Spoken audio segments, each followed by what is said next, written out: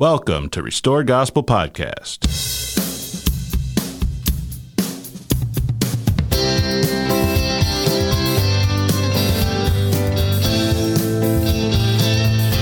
Welcome back. I'm Mike Barrett. I'm Corey Stark. We are two friends having casual conversation about the things of eternity, and we welcome you into that conversation. And Corey, today we are going to talk about the things of eternity in a pretty poignant, pretty specific, concrete way as we talk about what happens to the souls that leave this earth. What do you think about, well, let me say this. Sure is easy to get us distracted and to lose hope with and become angry with things we see today in our country. Yeah, amen. But in the end, there's a lot of scriptures we've read in the past and a lot of hope, I think, we've been given that this might be a difficult time to endure. But I keep trying to keep my head above it and remember that he said in his plan that someday he's going to arm people with righteousness, and righteousness and truth will sweep the earth like a flood. And if that's in our lifetime or not, I can't say. Well, we left off last time talking about the Holy One of Israel, and we talked about some Hebrew stair-step type writing that goes through why man fell and that we'd all be subject to the devil if the infinite atonement wasn't paid. And as we read through 2 Nephi 6, we've gotten to the point where he's talking about what's going to happen when each person leaves this world and stands before the Holy One of Israel. When I read this stuff, Corey, it just, I think it recenters me. It helps me refocus, recenter my life, and remember what really matters, because it doesn't take a whole lot to get me, off center and angry about what's going on right now. And it's like, there's going to come a day when it doesn't matter. None of this matters when I'm standing before the Holy One of Israel. And as you talked last time about willfully, if I have willfully longed for evilness and sin, that is going to be the bad day of all bad days. Yeah. But on the other hand, somehow if I've done what I could to yield my heart to him, that he's mighty to save me at that moment. Amen. Well, let's just see what the word says, because this is a great dialogue, or I don't know what you would call it, a great exposition of what happens to us. Mm-hmm. And, last time I was talking, about my friend, and he acknowledges that he was created, but that also that there's a lot of, and in some ways he's true, there's responsibility for us to grow and learn and use the knowledge we've been given. But the ultimate source of truth is what, Corey? Ultimate source of truth would be just God himself and his word, I would guess, huh? Yeah, you and I have nothing within us, right, to form truth or to make truth. It says it exists independently in its own sphere, the scriptures say. Yeah. And so our job is to come to a knowledge of the truth, but we can't create truth. We can't make truth. Mm-hmm. It's already there and it exists, and there is a truth in all things. And we have to discover that truth by the Holy Spirit. Yeah, and don't you love it when it can be in Scripture, or maybe just something in life, when what we call the Spirit of God just touches you when you hear something or you read something or you have a thought and it just rings true, and there's this harmonious feeling that comes to you that bears record that it's true, and it's just like, that's such a satisfying feeling. And we can only use abstract terms to describe it. It's hard to quantify, but there's truth, like you say, it's this independent thing that can't be,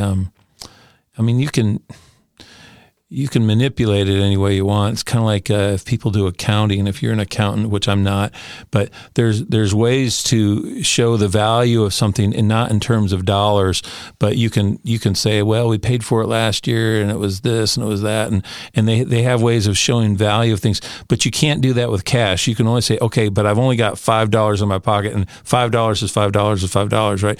And so in the end, the $5 is the absolute truth. Everything else we do may or may not be true. It's kind of like with the accountants again, that people say, well, how much does something cost? And they say, well, how much do you want it to cost? And the whole thing is because accountants have this way of manipulating, but you can't manipulate truth, right? Truth is what it is. Yeah. You can choose to believe it or not, right? You can, yes. Yeah.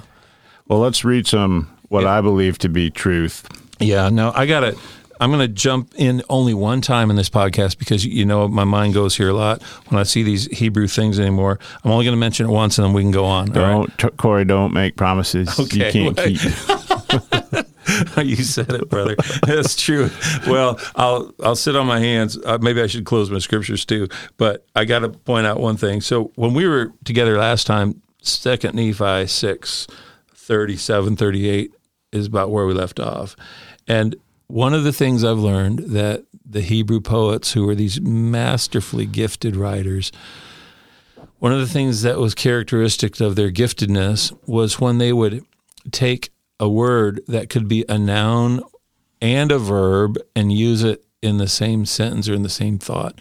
And a common example is when Joseph in the book of Genesis tells his family, hey, I've dreamed a dream. Okay, so he dreams, that's the verb part. A dream is the noun part, and he uses the same word. And in English, it appears as the same word, dream to dream. Well, in Hebrew, it does too.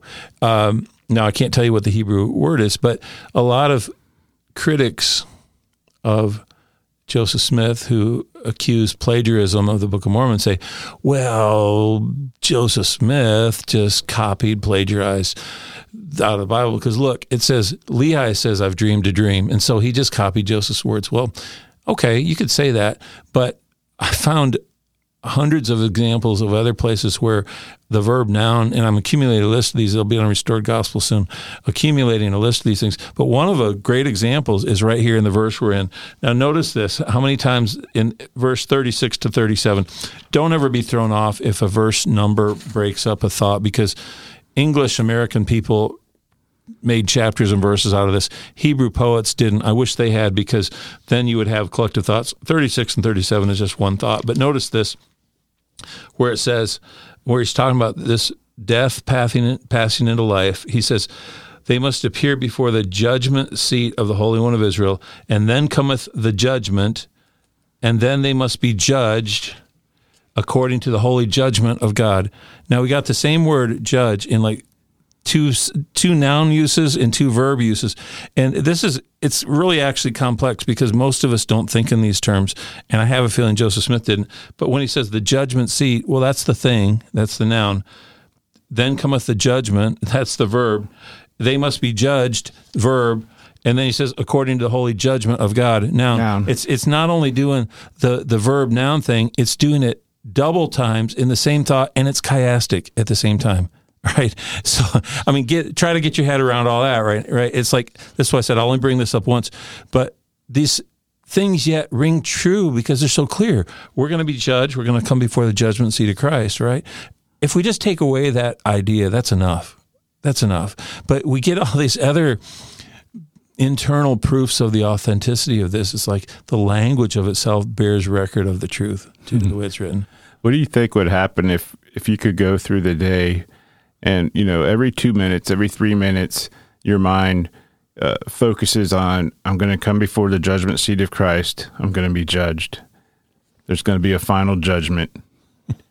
I mean, isn't that I'm not trying to be silly, but think about how that would ground you and determine how you respond to this world, how worked up you get, but also how much grace and mercy maybe you give to others.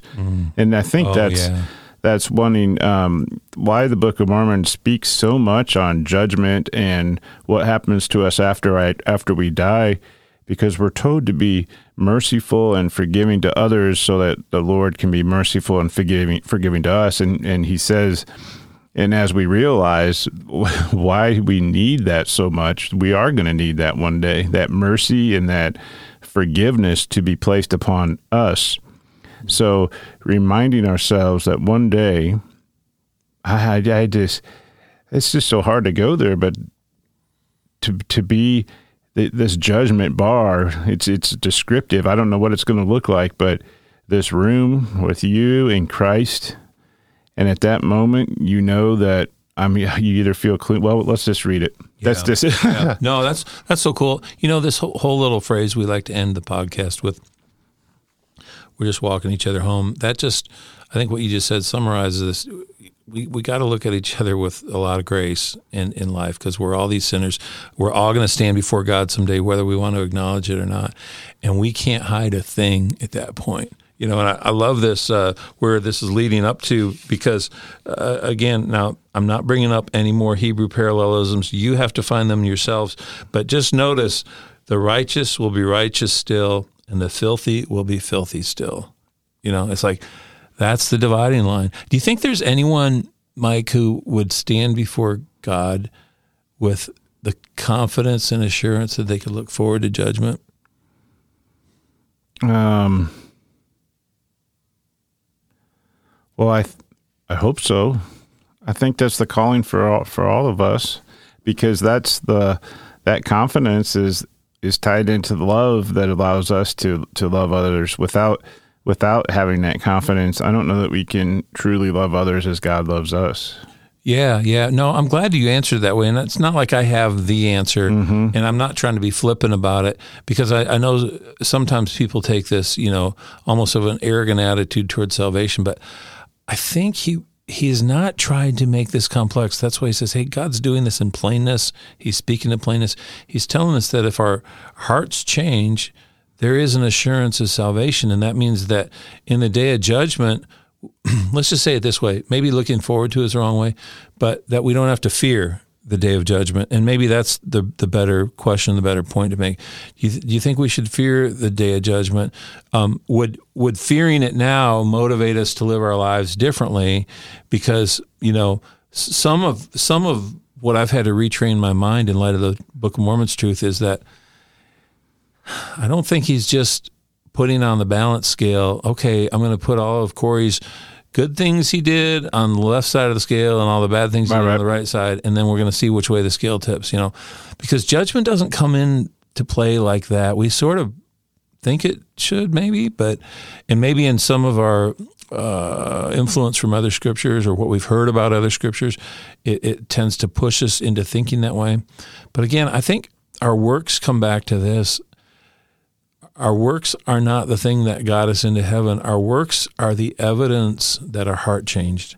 And if our heart changed, this whole message of Nephi, Isaiah, Jeremiah, everyone else, through the Book of Mormon, Bible, whatever, is that if our hearts change, then mercy can be applied where the sin is removed. And this is what the Book of Mormon explains so much, is that it's not just a list of, I did these things good and I didn't do these things. And so some of that has made me feel fearful in earlier years of my life about judgment, thinking, well, he's going to judge me for this and that and the other. I don't have enough good to make up for that, No, it's damaged us and as a culture and a church, I believe. I met a lady this week of a different culture, a different ethnicity than me. She was in some circumstances that she's raising her grandkids. She's adopted her grandkids due to some things that happened where their mother couldn't be with them. And she was so joyful, Corey. She has a brand new little baby she's taking care of. And I saw a picture on her wall. It was this giant picture of Jesus leaning over a baby. And I said to her, I like that picture of Jesus with the little baby. And you know what she said? I start every day. She said, that's my starting point every day, and that's my ending point every day. And people ask me, how can you do this? And you need to live your life. And she said, I had a good life, and this is living my life. And they say, how do you do that? She says, because he gives me the strength. And that this is my starting point and my ending point every day. That big picture of Jesus holding a little baby. Wow. That's, to me, someone who is already standing before that judgment seat and knowing that they're clean and joyful. It's not something that happens in the future, but she knew. And to me, you can look and try to find A, B, C, and D, through the scriptures and say, well, what about all of these things? Did she do all of these things? And I just say, I think she knows Christ in a way that I don't. She has a joy deep within her, and that's what I'm trying to find. and put off the things that aren't true that hold me from that, that culture and things we've been raised with. So, yeah, I absolutely believe that that's the plan for man, because look at how she's able to love on other people, right, with strength that she shouldn't even have on her own due to her age and things. Right. I've been having a conversation with a friend off and on over the last better than a year on another aspect of this subject.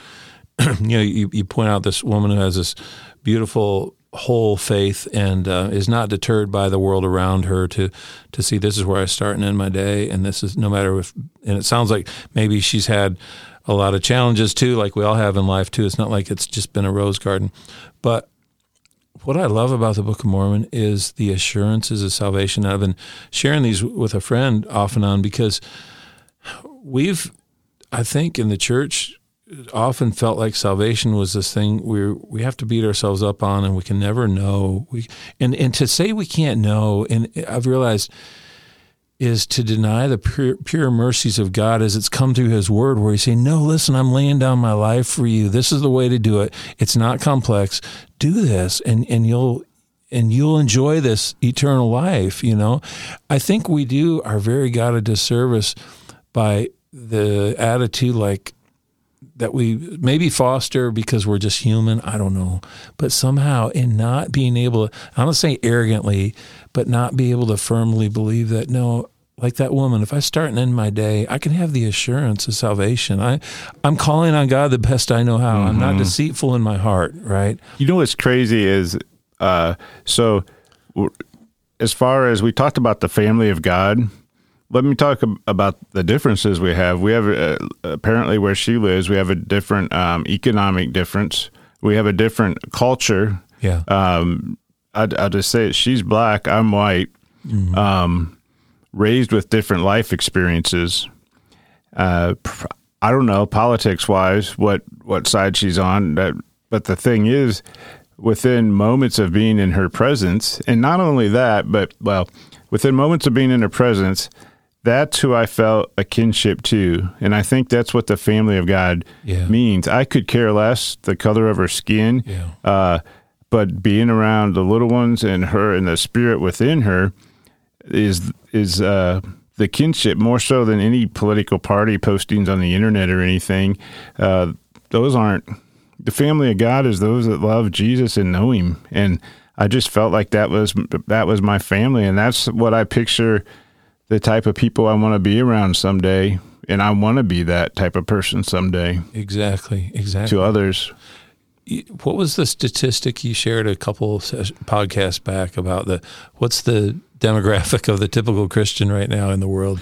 Yeah, poor, probably in a shanty town, or a woman walking to get water without, electricity. That's there 100% of the time. Mm-hmm. That is the face of Christianity in the next, right now. Looking on the world level. On a world level, that's the typical Christian. Wow, living without electricity in a shanty. That's the majority of people coming to Christ in that culture. Yeah, that's amazing.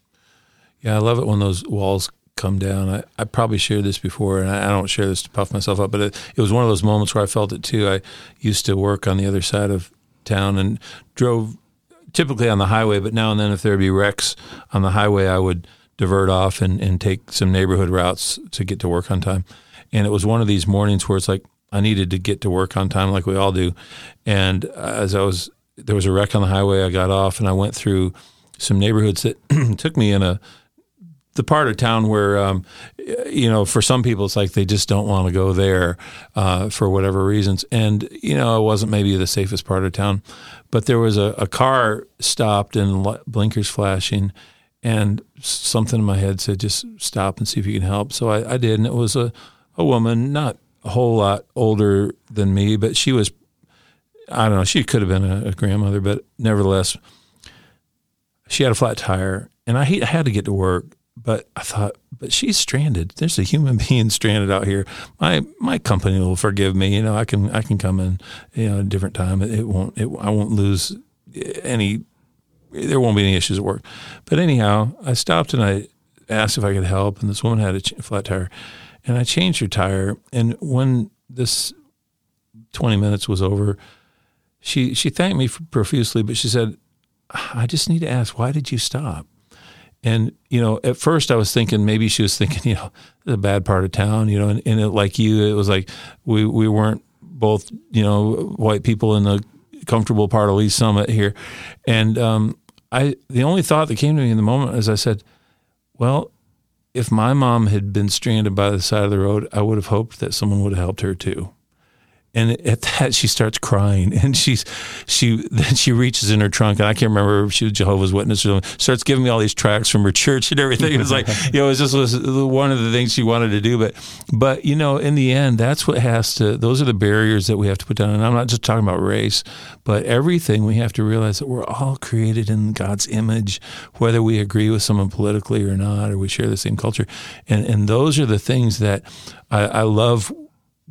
The scripture that says someday we'll all see eye to eye. It implies that whatever barriers separated us at this point in our life will be gone someday, and we'll just see ourselves as children of Christ. Mm-hmm. Eye to eye. It's the great equalizer, this judgment bar of Christ, where the righteous and the wicked are separated, and that's what separates us.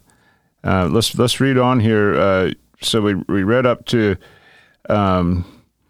what's going to happen. It says, those that are righteous shall be righteous still, verse 38, and they which are filthy shall be filthy still.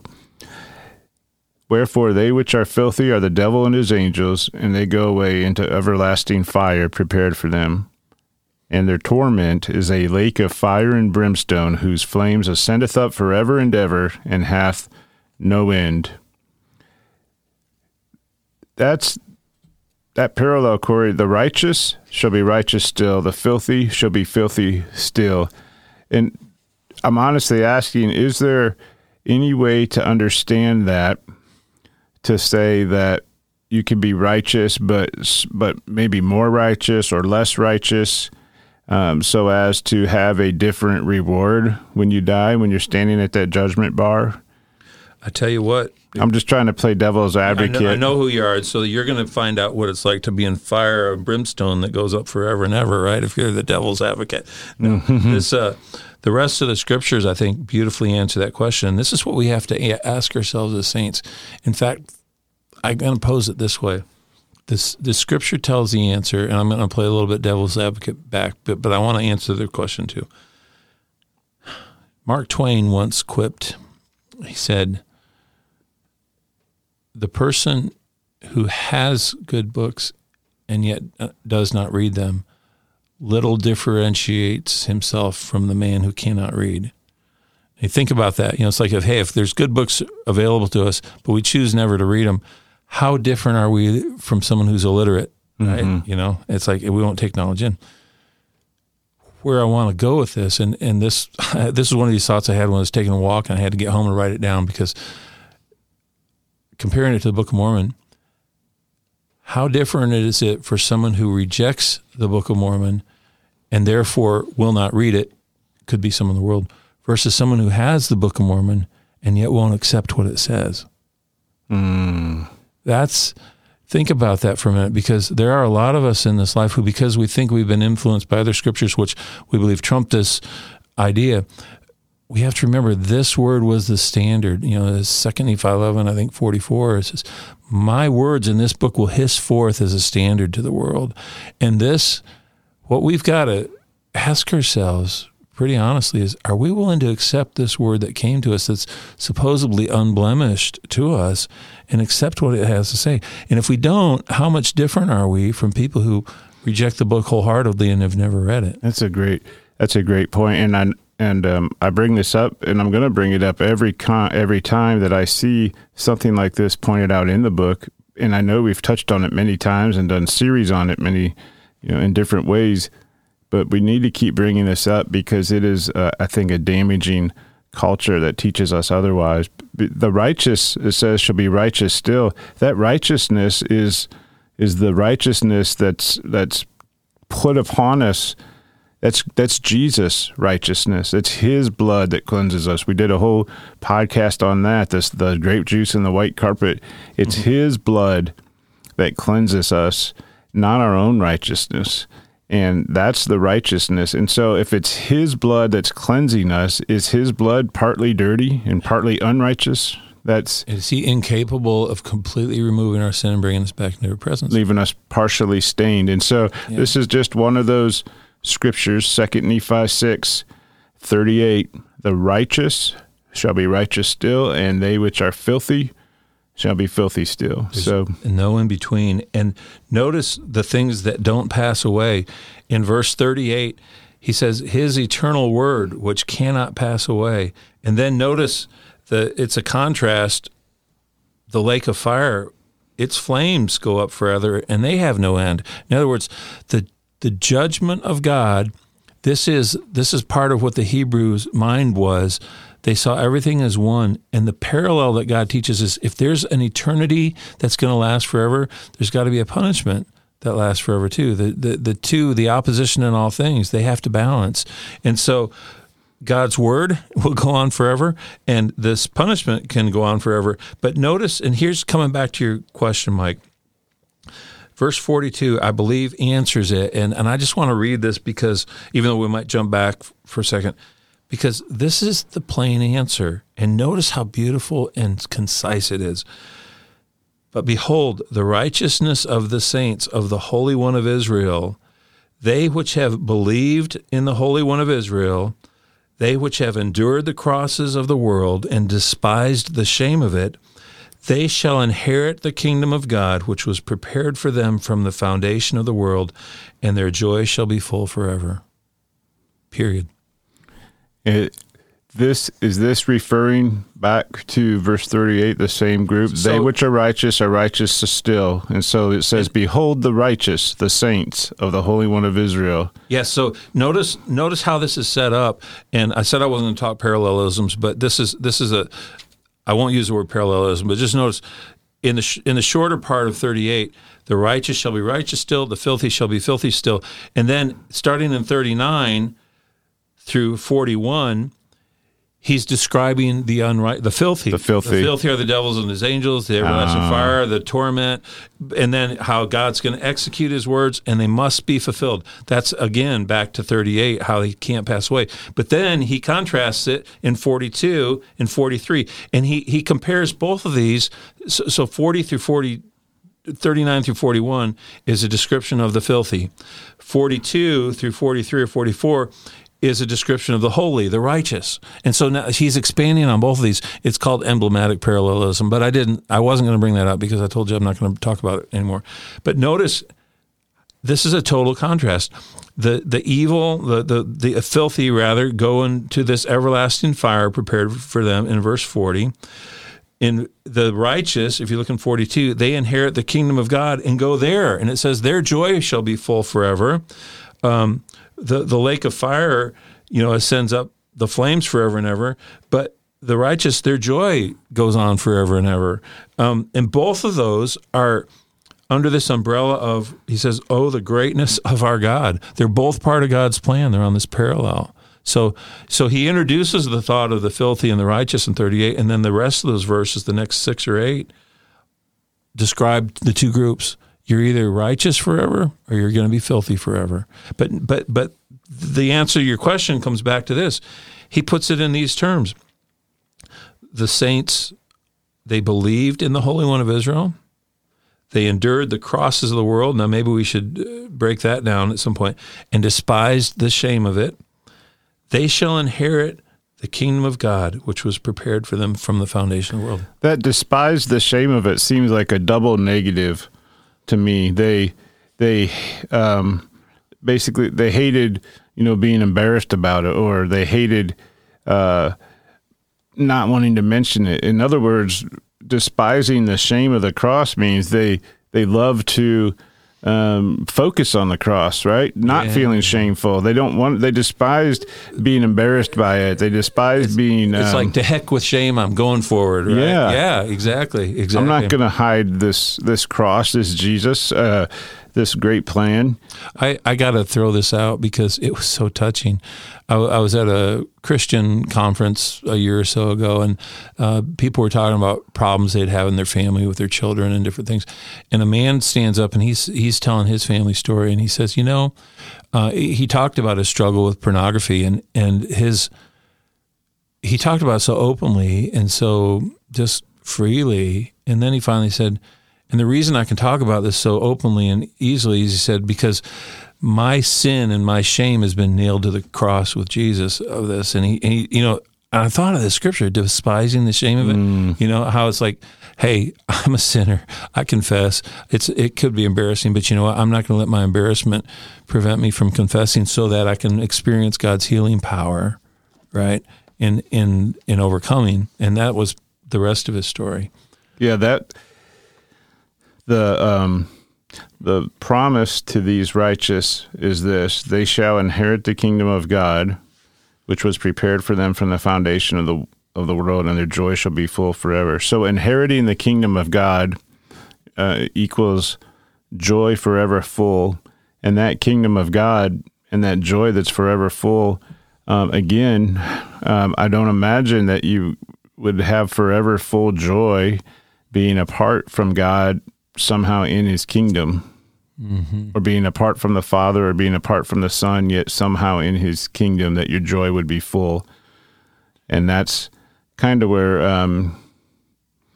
that's just something to ponder on again as we talk about this judgment and this plan. There's something else that jumped out at me, and this is one of the helps of Scripture searching, I suppose. But I didn't find it Scripture searching. It's easy to find now with Scripture search. But I was reading this passage this summer because 2 Nephi 6 is something that I remember when we had you and I both were teaching the interns, and then we were talking about parallelism. So we spent an hour or two going through parallelisms. You were teaching the interns. You were the Scripture boy. No. You were on the PowerPoint highlighting as we were finding stuff, and Mikey, we were tag team brothers. Just don't want credit for something I didn't do. No, you were there. All right. So, but we used this whole passage of 2 Nephi 6 as an example for parallelism. We couldn't have enough podcasts to bring them all out. I would encourage anyone, just highlight the parallel ideas. You'll see them: light, dark, filthy, righteous, all these things. And the meanings jump out at you. But one of the things that becomes a little harder to see when parallels exist that are several verses apart. This is where reading and rereading help, and you'll never find it if all you do is Scripture search. You'll start to see these things when you're reading context. I would always encourage people to keep opening your Scriptures, your physical Scriptures, and just read them. There's comfort there, but there's learning. And here's one of them. This word despise, which you read, it appears in verse 42 of chapter 6, 2 Nephi 6. Well, and if you're using the LDS version, you could find the same at 2 Nephi chapter 9, verse 18. But notice how it says, they which endure the crosses of the world and despise the shame of it, they inherit the kingdom of God. Well, jumping ahead to verse 62, and we won't skip all the scriptures in the middle, I just want to point this out. He then is talking about the rich, the people who have been overcome, and he said, they despise the poor and persecute the meek, and their hearts are on their treasures. Uses the same word, despise, but now it's talking about the attitude of people toward each other. The first group is the righteous who despise the shame of the cross and moved on. The people in the second group are those who despise the poor. But there's a parallel going on, and it's not resolved until verse 83. He says, whoso knocketh, to him will he open, and the wise and the learned and the rich and those who are puffed up because of their learning and their wisdom and their riches, yea, they are they who he despiseth. So all of a sudden we get this parallelism on despising. We have the righteous who despise any shame associated with being Christian, and they're like, I'm going to be Christian anyhow. We get the rich and the people puffed up in their own learning and their own goods, who then despise other people. And then God wraps it all up and says, oh yeah, those who despise the others, those are the ones who I despise, right? Now, using that in a sense of eternal judgment, right? That's what it would mean. But isn't that something? We get these parallels built upon parallels, but there's deep meaning there, and how it's all just contained in a single scripture that's explained so clearly.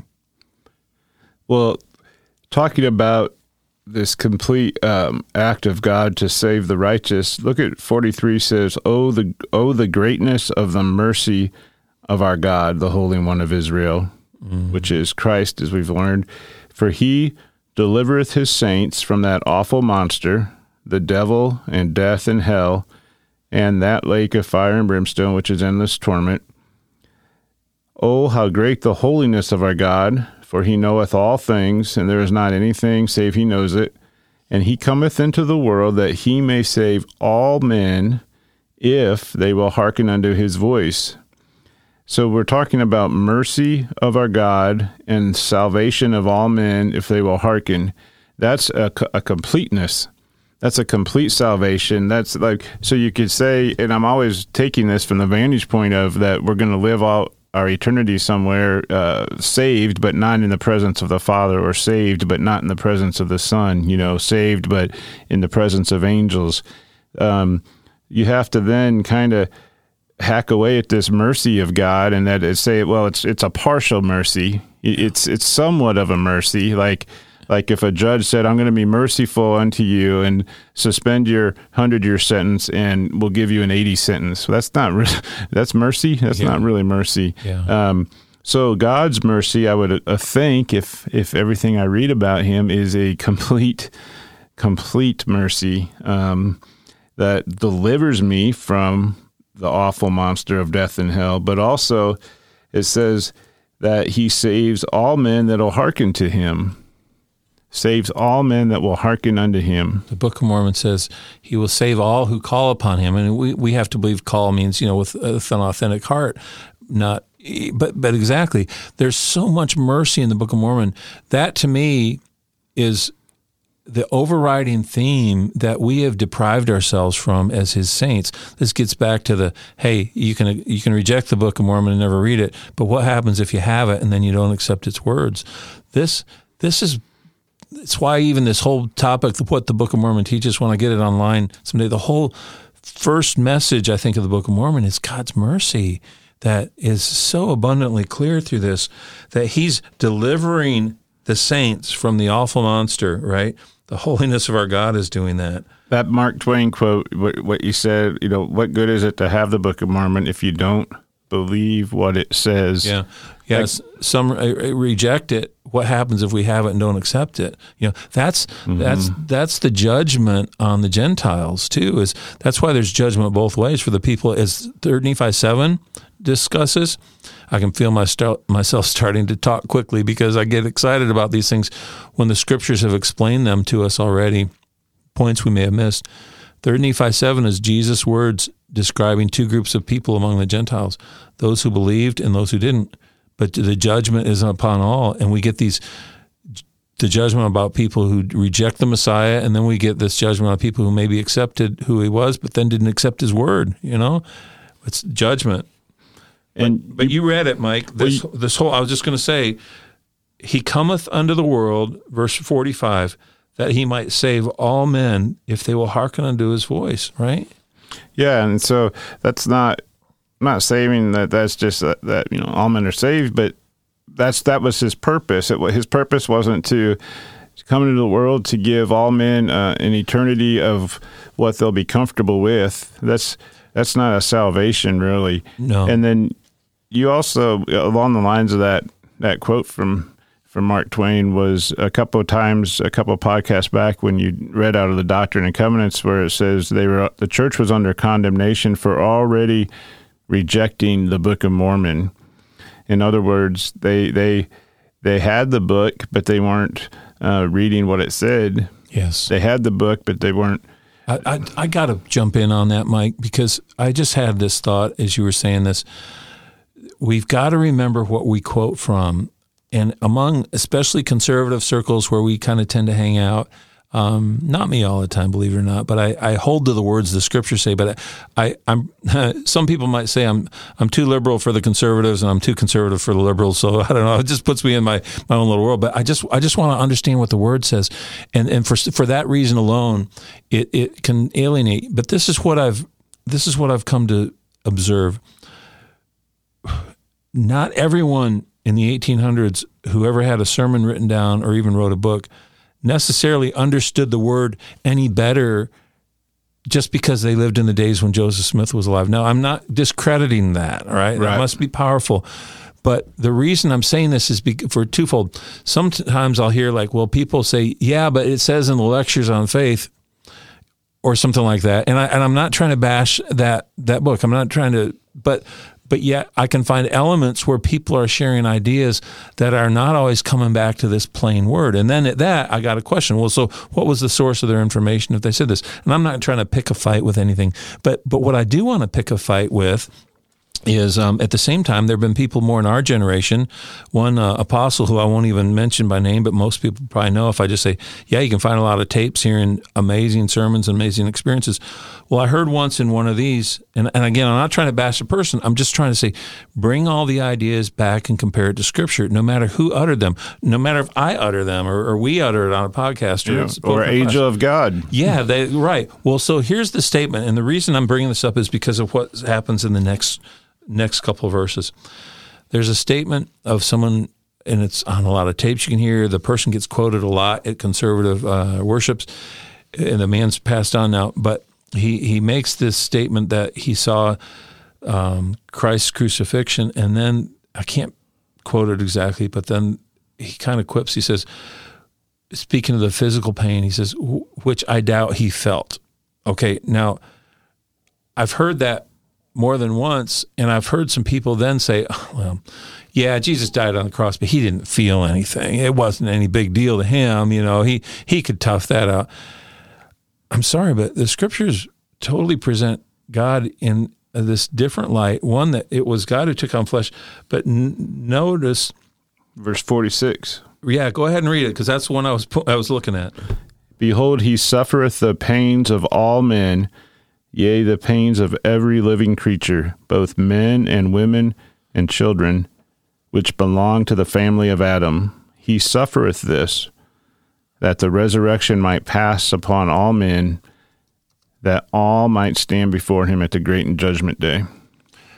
And I'm going to couple this with King Benjamin's sermon in Mosiah 1. So he suffers the pain of all men, but this is what King Benjamin said.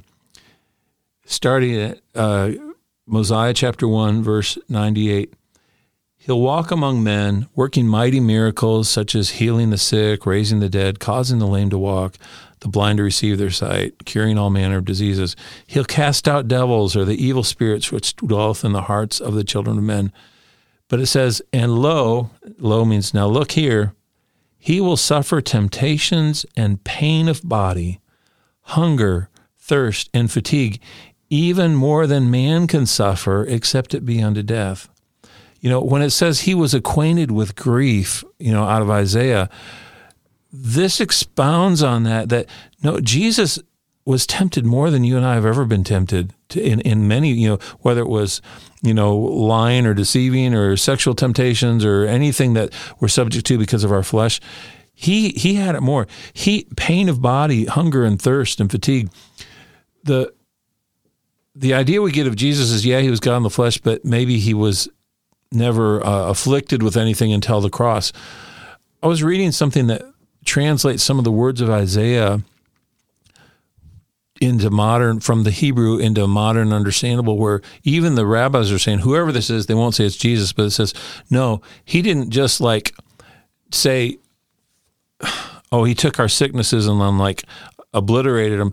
They're saying, no, he knew what it felt like to be sick. You know, he knew what it felt like to have a disease. And if we could actually see the life of Christ from birth to death, that we'll see someone who probably knew what it was like to have the flu and everything else like we did and feel really bad physically. And this is my point, getting back to this comment, that there are things people say that misrepresent sometimes Jesus, the nature of Jesus. And I'm sure whoever this was has had 10,000 times more insight, you know, on many other things, which we can all learn from. But we have to be careful in everything we do to bring it back to the actual Word of God, and don't paint a picture of someone else's interpretation, especially regarding, for instance, life after death, which your comments before on, hey, we'll be saved, will be better than what we could have had. You know, obviously the Book of Mormon doesn't teach that at all. We're either righteous or we're going to be filthy. Mm-hmm. But I think too, on Jesus, just looking at him, he must have known what awful pain feels like before the day of the cross. The thing that he was acquainted with grief, that's what gets me, because as you and I both know, I mean, both of us have had grief in our life, but to be the God, to be the creator, and to see people reject truth and a way of life that you know is going to bring them eternal life must cause, knowing the punishment and knowing the alternative, that grief, it's the more you know, the more that grief has to be at a level that would consume me. Mm-hmm. And then to think that the very creator of the world wept and said, oh, how often I would have gathered you, like a hen gathers her chicks. To think that he was weeping, or that his grief was so great that somehow this weird manifestation that he wept drops of blood.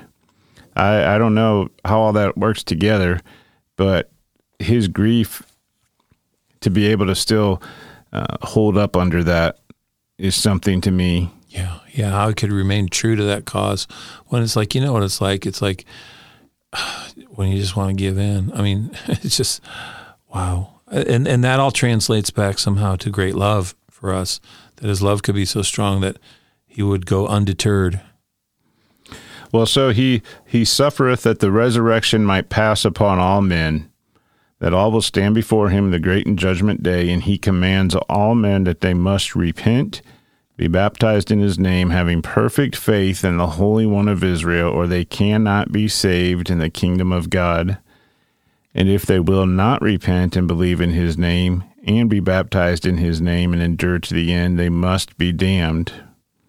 For the Lord God, the Holy One of Israel, has spoken it.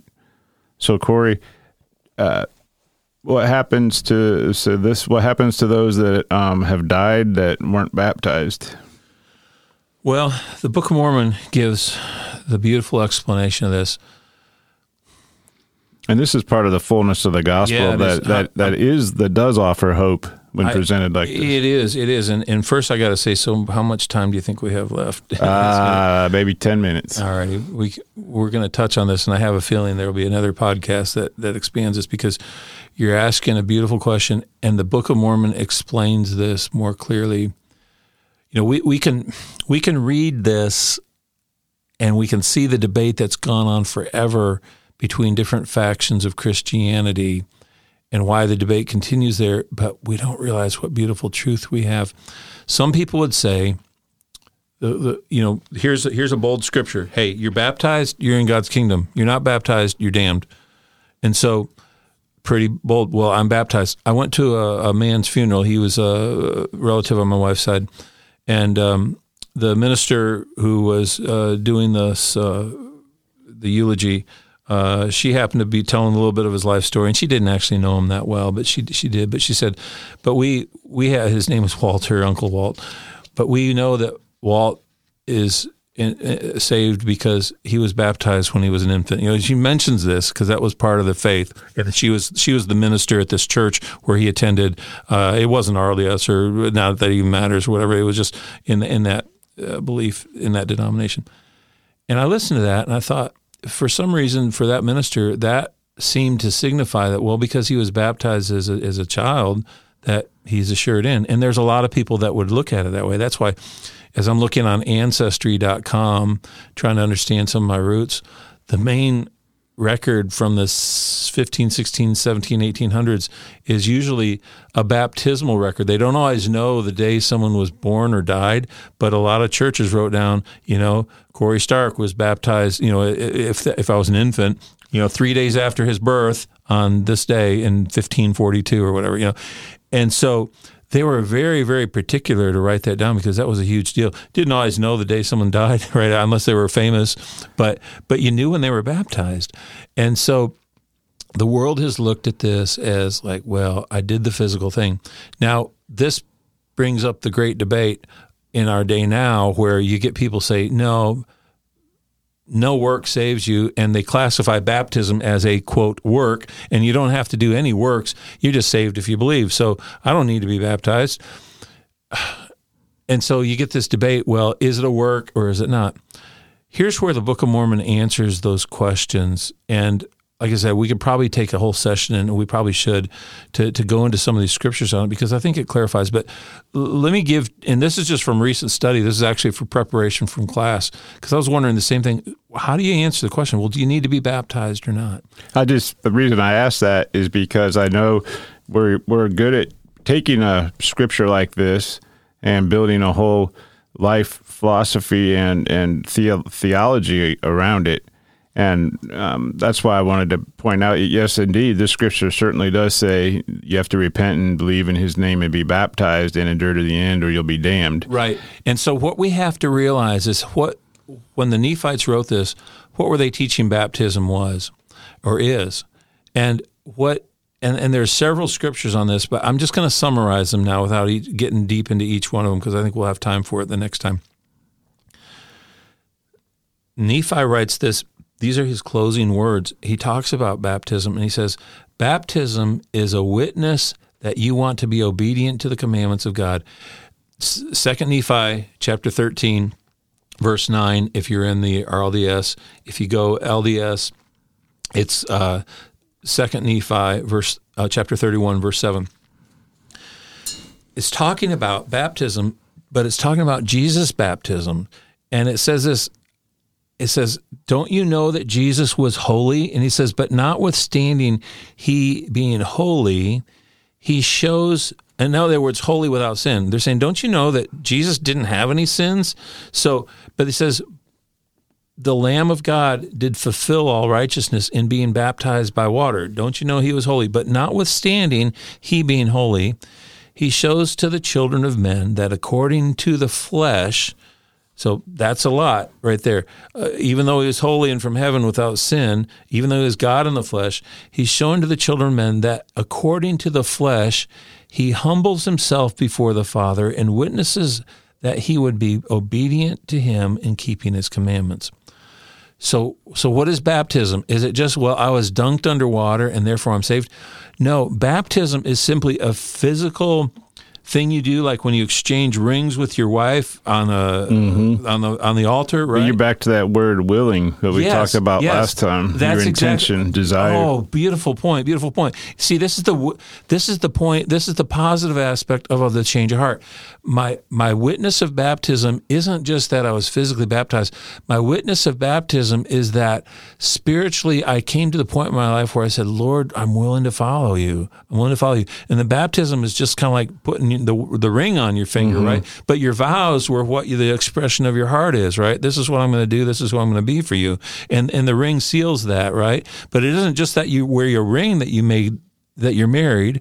It's that you exchange this covenant and commitment. I wonder if this ties in with, as we've talked about, the Hebrew way of looking at a word and us. Like when we look at baptized, like I have a picture of a man in a white shirt laying a young 8-year-old under the water and bringing them back up. Exactly. But to them, it was more of a lifestyle of following. It means you're willing to follow. Exactly. But we look at words like that and we picture an action in a point in time, that's usually photographed, and that's what baptism is. So there's a word that comes out in this scripture too. I'm not going to get off baptism. I just want to mention, it also says we have to have in 48 perfect faith in the Holy One of Israel.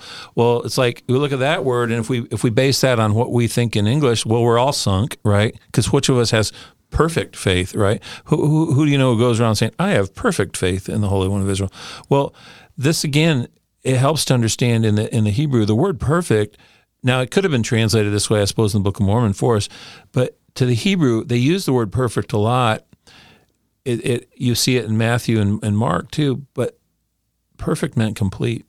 And complete means to be whole, or like to wholly do something or completely do something. The Book of Mormon beautifully says, hey, we have to wholly rely on the merits of Jesus Christ, right? Wholly rely. In other words, we aren't looking to ourselves for any salvation or any other source of salvation.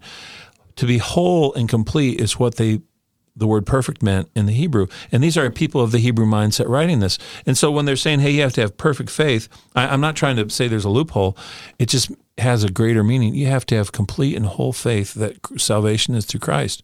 Well, baptism is simply the physical outlying thing we do, the testimony, I suppose, of the spiritual change that we believe has happened in our heart, that we want to wholly rely on God for salvation. And so, like you say, it's one of these words that I think we have this image in our mind, and some of us gravitate towards, well, like the minister at that church, he was physically baptized when he was an infant. But when he was an infant, did he come to this decision that I want to wholly and completely rely on God for salvation? Of course not. And so this gets back to why the Book of Mormon beautifully talks about how infant baptism is this thing that is detestable, because baptism has to be done because of the conscious desire of us. And that's why it's just mocking God to think a child has to be baptized when the baptism isn't about the thing that happened to you in water, like Uncle Walt. The baptism is when your heart says, I want to completely rely on God. Yeah. And I knew coming up, we're going to talk about this. It's a great place to break, but we're going to talk about how when there's no law given, there's no punishment and no condemnation. Yeah.